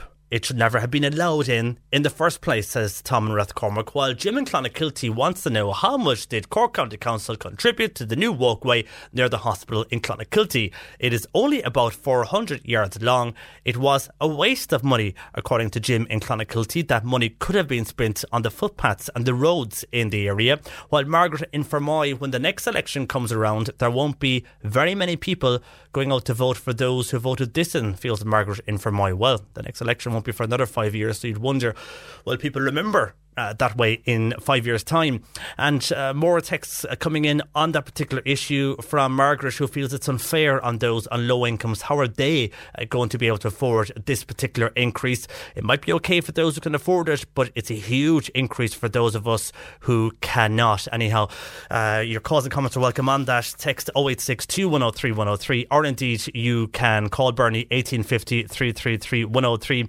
And Jay on Facebook about the introduction and indeed the increase in the property tax of 5% across Cork County. Jay says a few years back the bank offered a lower interest rate on your mortgage, saying it was a reduction on the loan to value. As property prices began to rise, obviously the house is worth more than our mortgage. I wonder how many envisage a rise in property tax as a result on the cards, because it is, as we know, Jay, it's on the increase now. Well, Dan says hard times ahead for the ordinary person on the street. Government coffers to be lined with carbon tax from next month, and now the rise in the LPT ahead of the LPT revaluations next year, says Dan. So it could be even more expensive next year as they revalue the property tax. Didn't think of that. Good point, Dan, on that. We'll put that to more callers in the next while we continue to discuss the fallout from the increase of the property tax yesterday for Cork County. And Siobhan says, now we could do without an increase. Very disappointed with those who voted for this. Thank you to the 24 councillors who represent the ordinary folk who are trying to keep their heads above water. While Teresa says, what a joke. What do they actually use the money on? Maybe we should vote on decreasing the government's salary. Can we do that? Obviously, the people that voted to increase the local property tax have enough money to pay the increase, unlike normal people surviving paycheck to paycheck. While Anne in Ballyhay says, seriously, not a hope can I pay this. What do they do with the money they've been given? I see no difference. Potholes and overgrown hedges, serious safety issues on roads in North Cork. While Alan has sent us a picture, and Alan has come out on a road near his house, and the road is a rural road. There's some grass growing up parts of the road, and he is standing in a big pothole on a rural road, and he is saying, now with their property tax increase, can they come out and fix this pothole? So Alan is actually standing in this particular pothole. It's so big, and there's actually another pothole next to Alan that is as big. We're going to ask him, can we share that on the C103 Facebook? And if we can share Alan's photo, we'll put it up later on the C103 Facebook. But that shows the extent of how people are feeling and the anger that is out there in some areas of Cork when it comes to the local property tax. The likes of Alan, who is saying, well, they're increasing it, can they fix this particular pothole? And he's standing in the pothole. Anyhow, Alan, thank you for your text to 086 103 103. On the issue of climate change, John in Clonakilty says, on reducing the emissions in Ireland, on the upping of the carbon taxes next month, China are increasing emissions by 30%. America have no interest in reducing emissions, and India are increasing emissions next year. If these big world powers don't reduce carbon emissions, it won't work. Ireland is only a grain of sand in the desert at reducing emissions, says John in Clonakilty. And that's, of course, in the back of the climate summit yesterday held in New York, where a number of young climate action groups were speaking in New York yesterday. One of those was a young teenager from Skibbereen, Alicia O'Sullivan, and she wants the Taoiseach Leo Varadkar now to turn words into action on climate change in Ireland. But a number of speakers yesterday at that particular event in New York, and that's why a lot of people are commentating on that, but feel, okay, we make a difference here in Ireland when you have the likes of China, America and India and now playing part. How is that going to make any change as an overall world? And regarding the public service and how people in the public service can work now until they are 7 to avail of the state pension, a texter here is saying, well, no wonder younger people can't get jobs if we have people working until the age of 70 in the public service. Is it time for these people to go once they reach a certain age? Well, Councillor Noel McCarthy at the council meeting yesterday feels that workers should be able to work until 70 as well in the private sector, because if you leave at 65, depending on what year you were born, you might not be entitled to the particular state pension until 67, 68, and there's a 2-year gap there for a lot of people. That's why he wants the actual age limit increased. Also the fact that people feel they can still give in the workplace. Just because you reach a certain age doesn't mean you have to stop everything. You can still give your experience in the workplace. But this person on text feels, Well, no wonder younger people can't find jobs if we have people working in the public service up to the age of 70. And Jerry in Aghada wants to put this out, what you make of this. People listening to this always causes controversy, and it's a hard one to discuss, Jerry, because of the differences here in Ireland, North and South. But it's regarding the rugby match on Sunday. And Jerry was disappointed they did not sing the national anthem at the rugby game on Sunday morning in the Rugby World Cup when Ireland were taking on Scotland. We must be the only country in the world who don't sing our anthem and don't fly the tricolour either. If players put on the green jersey, they should be willing to sing the national anthem, feels Jerry in Aghada. Do you agree with Jerry on that? I suppose it is. The rugby team is an all-Ireland rugby team. People from different backgrounds playing in that particular rugby team, as it is an all-Ireland, and supporters from very different backgrounds, North and South. The reason you'd hear the national anthem played at a rugby match here in Ireland, in the Aviva, for example, is because it's here in the Republic of Ireland, and we do play both national anthems when there is a rugby match in the Aviva or wherever the match is being played. But when they play abroad, and for example in the Rugby World Cup, you will just hear Ireland's call. And that's usually all the one national anthem. I'm sure Scotland had their one, and then we had Ireland's call, and that was it. Because Ireland's call represents North and South, whereas Aran Levine would be representing the Republic of Ireland. Whether you like it or not, Northern Ireland is a part of the UK, so playing Aran Levine would not represent the players and supporters from Northern Ireland who say they are British and their head of states in London, and you can see where the conflict goes. So it's really an agreement reached between both sides. That's why they play one national anthem. And Jerry is disappointed about that. So your views are welcome on that. Do you think Jerry is right and we should have the national anthem of this country sung at the rugby? Or are you happy the way it is because the fact you have North and South for the particular rugby match, and you have players from a different background as well who don't recognise the Irish national anthem as the national anthem because they feel they're living in the UK as they're living in the six counties? Your views are welcome. 1850 333 103. That one's always a touchy one or a hard one because everybody has very strong views when it comes to Ireland. 32 county it may be, or a country it may be, but at the same time, you have to respect people's views on the other side in the six counties who feel that they, even though they're on the island of Ireland, they are British and they are under UK rule. So your views are welcome on that anyhow. 1850 333 103. Text or WhatsApp 0862 103 103. And Anthony on text says, as for Boris Johnson, who's broken the law, will he be treated the same as any other lawbreaker? Well, not too sure, Anthony, how he'd be treated. Anybody who breaks the law, whether they're a celebrity or a politician, usually are treated the same. But with this particular situation, I'm not too sure because you might have heard this on news. The UK's highest court has ruled Boris Johnson broke the law by deciding to suspend the Parliament for 5 weeks. Now, the Supreme Court in London said that there was no justification for the shutdown. The House of Commons Speaker John Bercow says Parliament should now be recalled without delay. But the President of the Supreme Court in London, Lady Hale, she said his decision was unanimous. Here's what she said earlier. The court is bound to conclude, therefore, that the decision to advise Her Majesty to prorogue Parliament was unlawful because it had the effect of frustrating or preventing the ability of Parliament to carry out its constitutional functions without reasonable justification. So he broke the law, and as Anthony says, will he now be reprimanded like anybody else who broke the law? Well, if he broke into a car or something, I'm sure he would be, and I would think he would be, but in this situation, I'm not too sure what happens in that particular situation. We'll have to wait and see, I suppose, over the next while. 1850 333, lines open. We'll go back to more calls on the local property tax. Also discussing shortly with our regular councillor on the show, Joe Heffernan, on how we all need to manage stress. The C103 Cork Diary. With Cork County Council, supporting businesses, supporting communities, serving Cork. Visit corkcoco.ie. Glanmire Al-Anon will hold an open information that's going on on tomorrow evening at 8 o'clock in the community building in Riverstown. Everybody is welcome there for that open information meeting for Glenmire Al-Anon. And join Johnny Bongos and friends in the Hibernian Hotel in Mallow. That's on this coming Thursday at 10 o'clock in the evening for their Trad for Trocra session. The Cork Volunteer Centre will have a pop-up centre in Clonakilty Resource Centre. That's on this Friday from 10 a.m. to 1. If you are interested in a volunteering role, we'll drop in for a chat with one of their placement officers. And Carricknavar Community Council are holding a series of entertainment evenings in the village in aid of Carricknavar Hall Development Fund.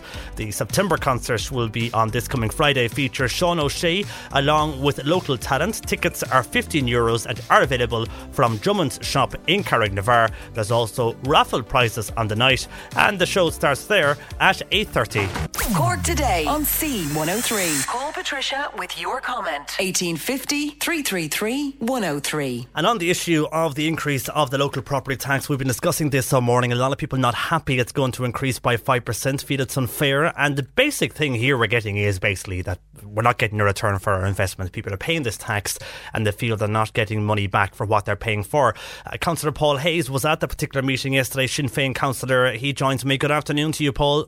Afternoon, John Paul. We spoke earlier to Councillor Declan Hurley, independent, who also voted against this, and we earlier then spoke to Councillor Alan O'Connor, who was one of the councillors. He put the motion down for this to increase of the Green Party. Also Fine Gael's Councillor Noel McCarthy from Fermoy, he backed this as well, and it was backed by Labour and two other independents. Fianna Fáil did not back this particular increase. Sinn Féin also didn't back this increase, and you're making the point because it's been argued more and more again over across the morning and across this afternoon of us not seeing return for investment. So instead of repeating ourselves, you feel we should lobby central government now for a better return on general taxation, and in particular the motor tax collected in Cork, to help invest in the Cork County area.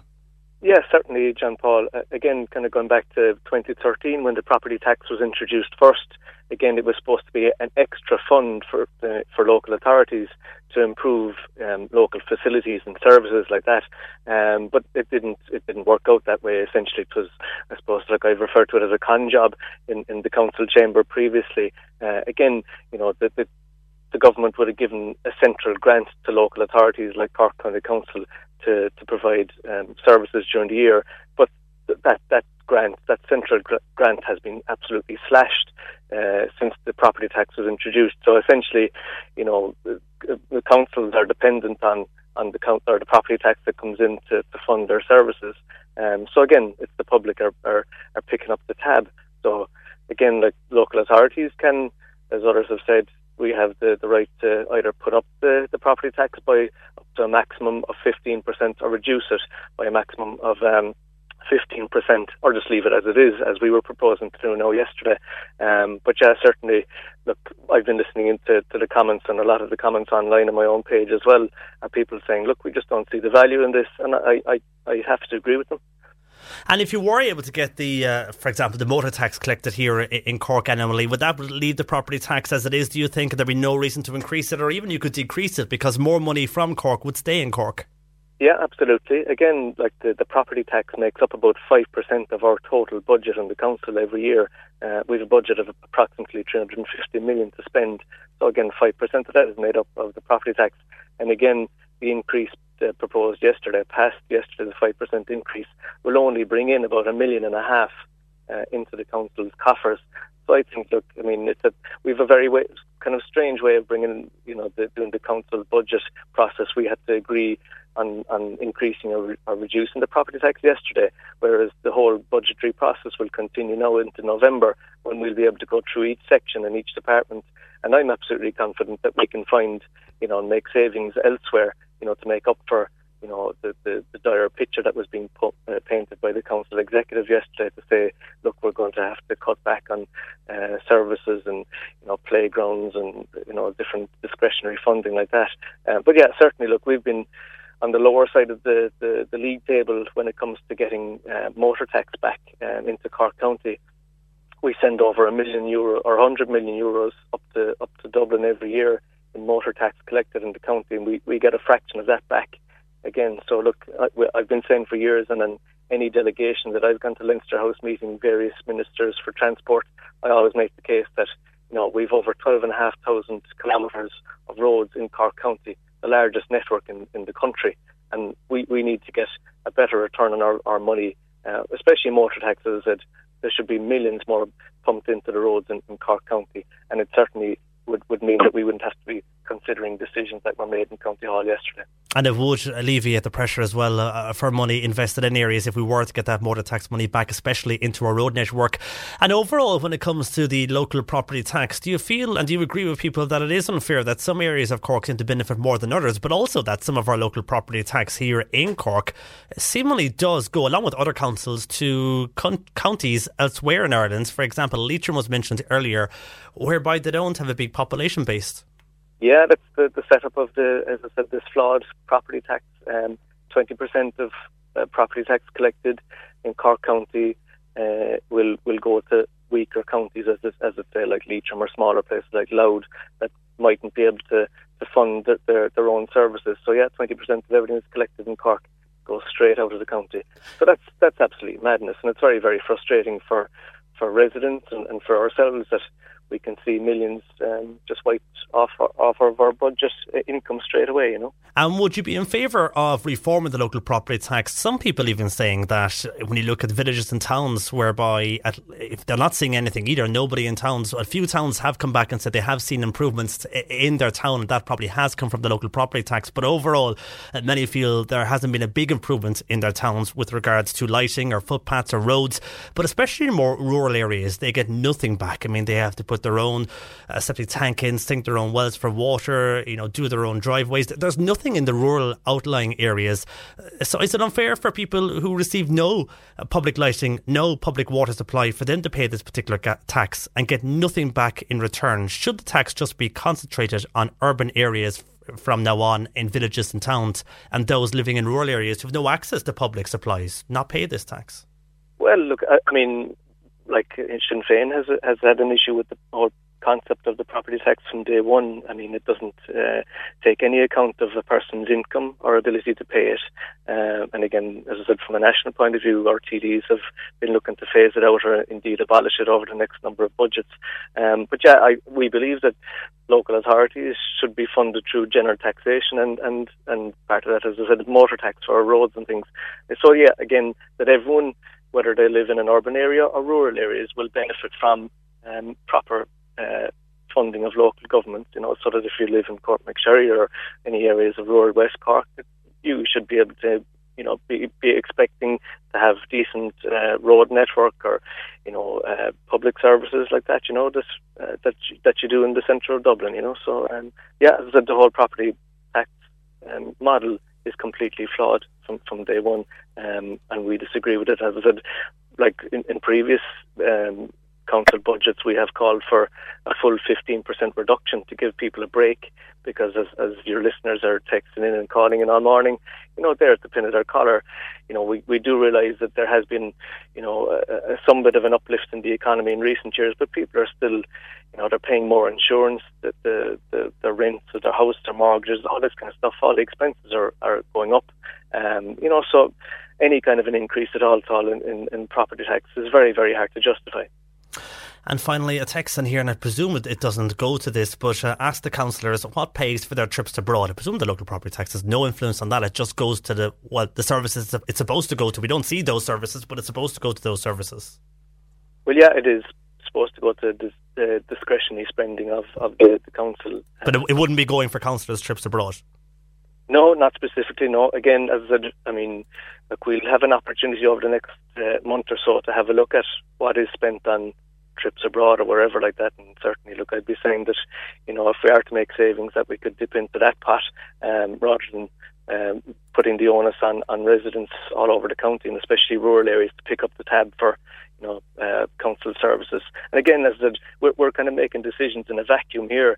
In November, we'll have a better picture of the rates amount being collected in the county, and I know, like the elephant in the room, Brexit is still looming large over us, but I still I'm not expecting our rates base to collapse completely because of Brexit. I still think our rates amount coming in is going to be pretty healthy. And again, look, we're waiting on the compensation package from the city council to be agreed as yet. So that should be bringing in a few more million into the county coffers as well. So I do think, that the picture that was painted yesterday by the council executive, it gave a very, very pessimistic forecast, and it was indeed kind of a worst case scenario. And I do think it kind of scared some of the elected reps into voting for an increase in property tax, and I think that's regrettable. As I said, we lost the vote 27-24, but look, the councillors who voted for an increase will have to face the electorate and justify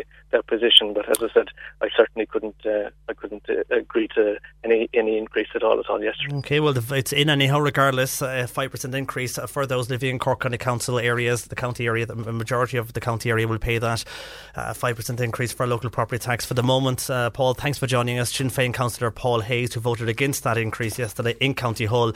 A lot of comments still coming into us on the local property tax, but we mentioned there about Ballymacquer Cross and works being carried out on trying to improve places. Anyhow, some are saying that didn't really improve the cross much, but what they are trying to improve in areas. And a texter saying, I think every town and village should have ramps. The speed of traffic going through Churchtown at the moment is dangerous, says that particular texter. And Sean in Macroom says there are two problems related to traffic management in Macroom.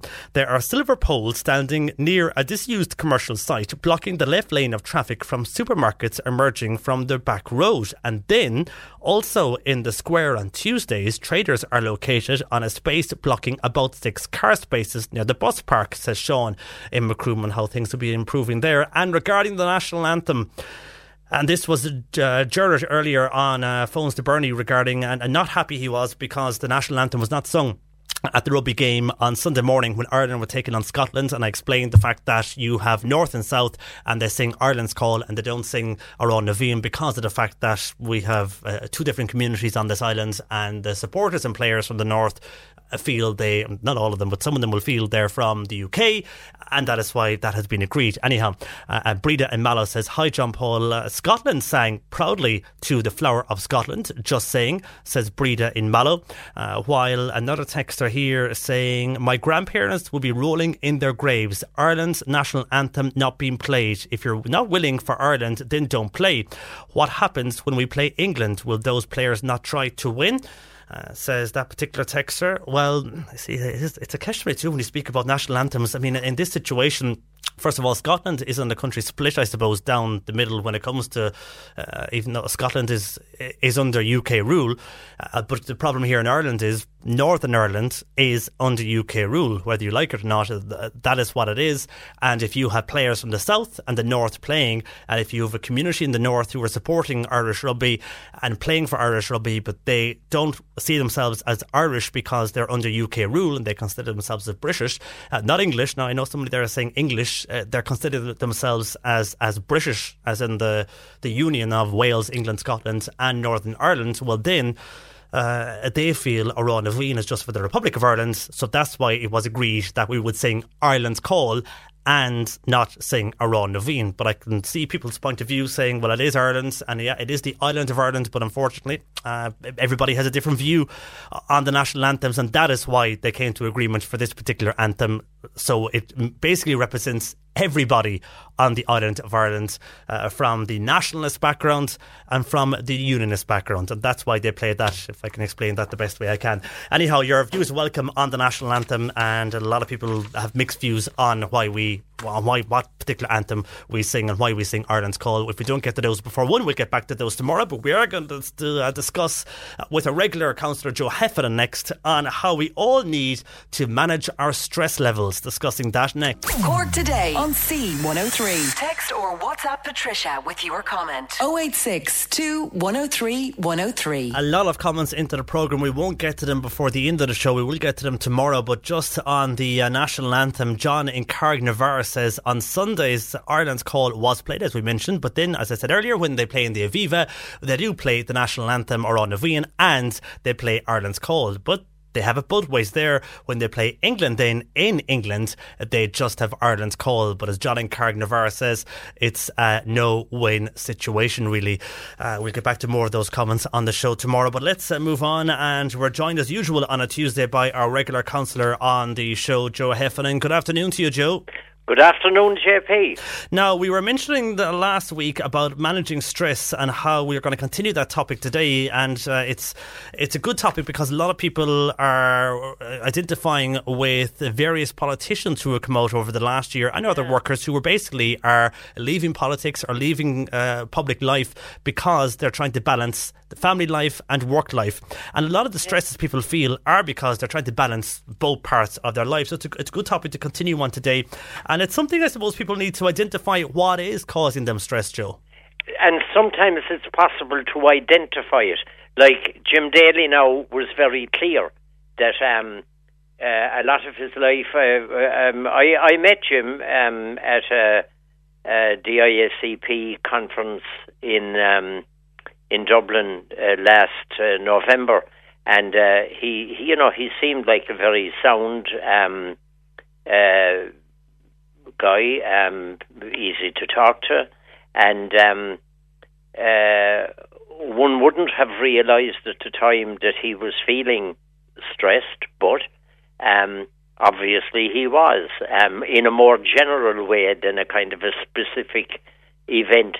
I suppose you'd nearly call it cumulative stress over the years, that when the kids were growing up, that he found he was in Dublin, in the Dáil, the bulk of the week, but then when he was back down, there was this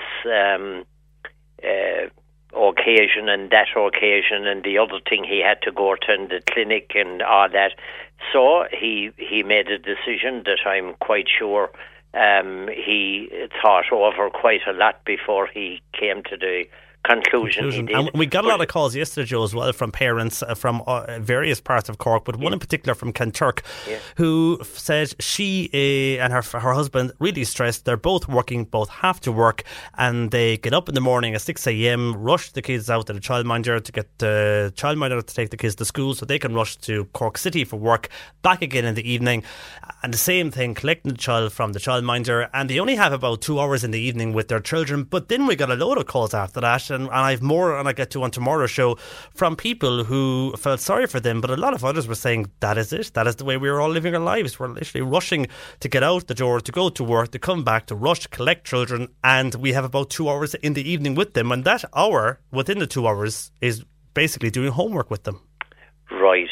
You see, and that's that's one of those situations where the source of the stress is absolutely identifiable. I mean, that's what's happening, and that is the cause of the stress.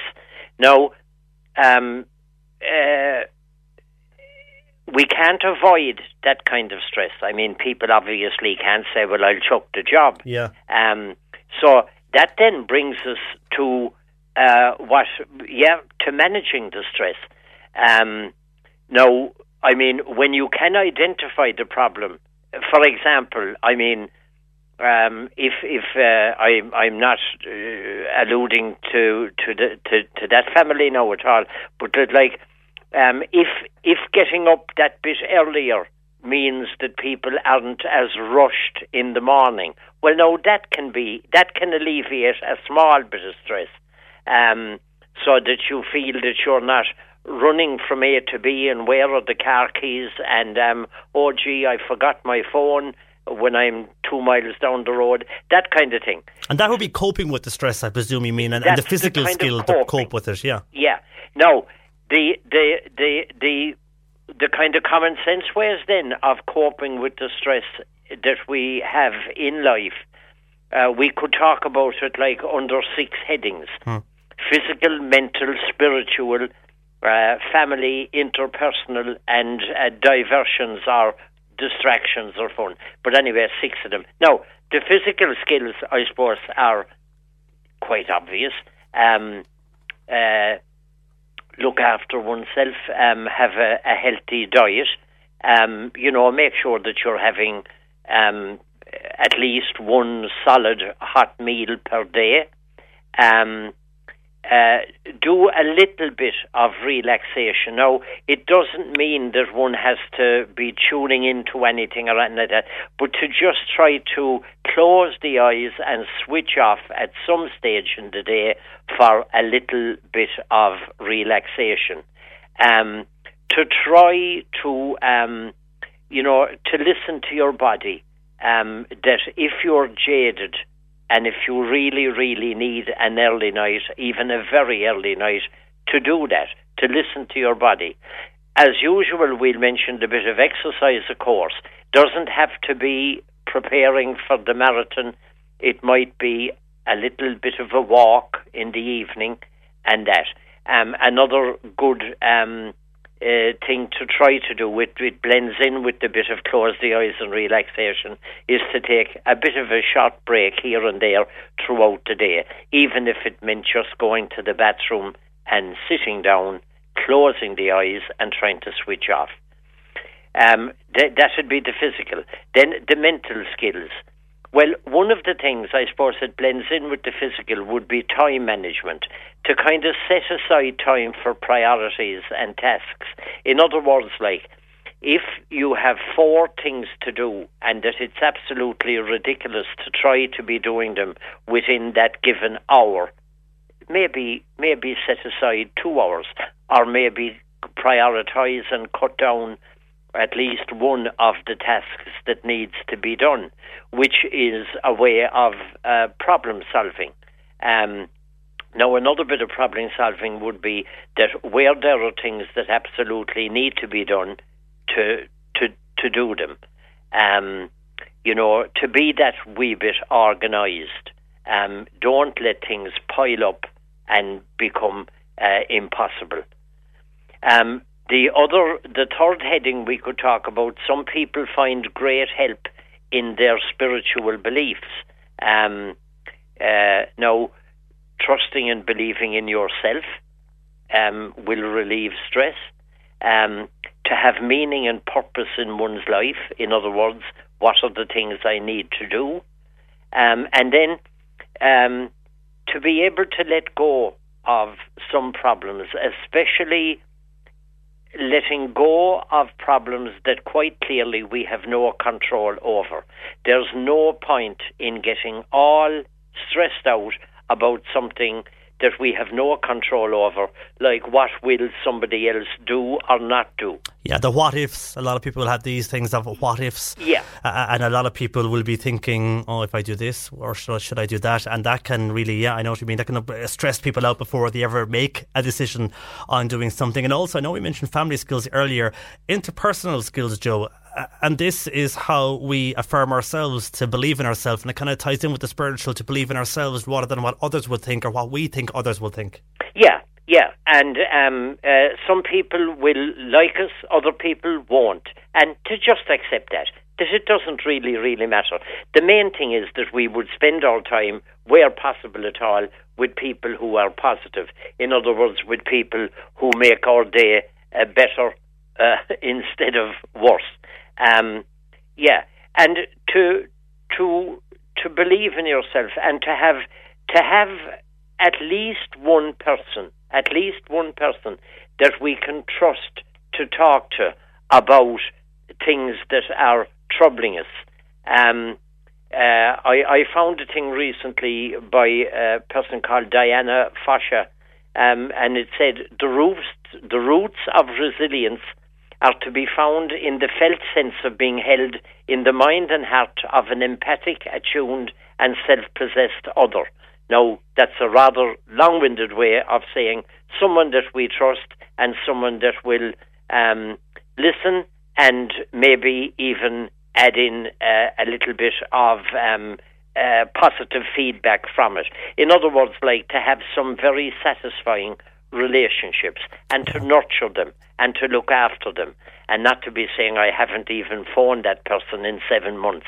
Yeah, keep on top of your friends and make sure you stay in contact, Joe. And we're running over the time, but I suppose you mentioned diversions there, and we touched on that about reading a book, or indeed even a getaway or something, or even volunteering, something to distract yourself from what you're feeling stressed about, so you can maybe overcome that stress. We're going to do a stress test next week, Joe, because we haven't done that in some time. We haven't, yeah. So get the pen and paper out for that next week. For the moment, Joe, thanks for joining us, and we'll speak to you next Tuesday. Okay, JP. That's our regular counsellor there on the show, Joe Heffernan. Something in the way you roll your eyes takes me back to a better time, when I saw everything is good, but now you're the only thing that's good.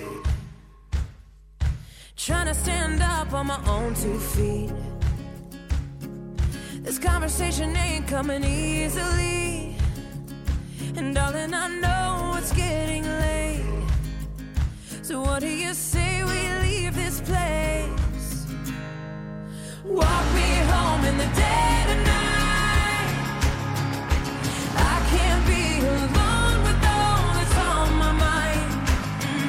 So say you'll stay with me tonight, 'cause there is so much wrong going on outside. There's something in the way I wanna cry that makes me think we'll make it out alive. So come on and show me how we're good. I think that we could do some good. Walk me home in the dead of night. I can't be alone with all that's on my mind. So say you'll stay with me, 'cause there is so much wrong going on outside.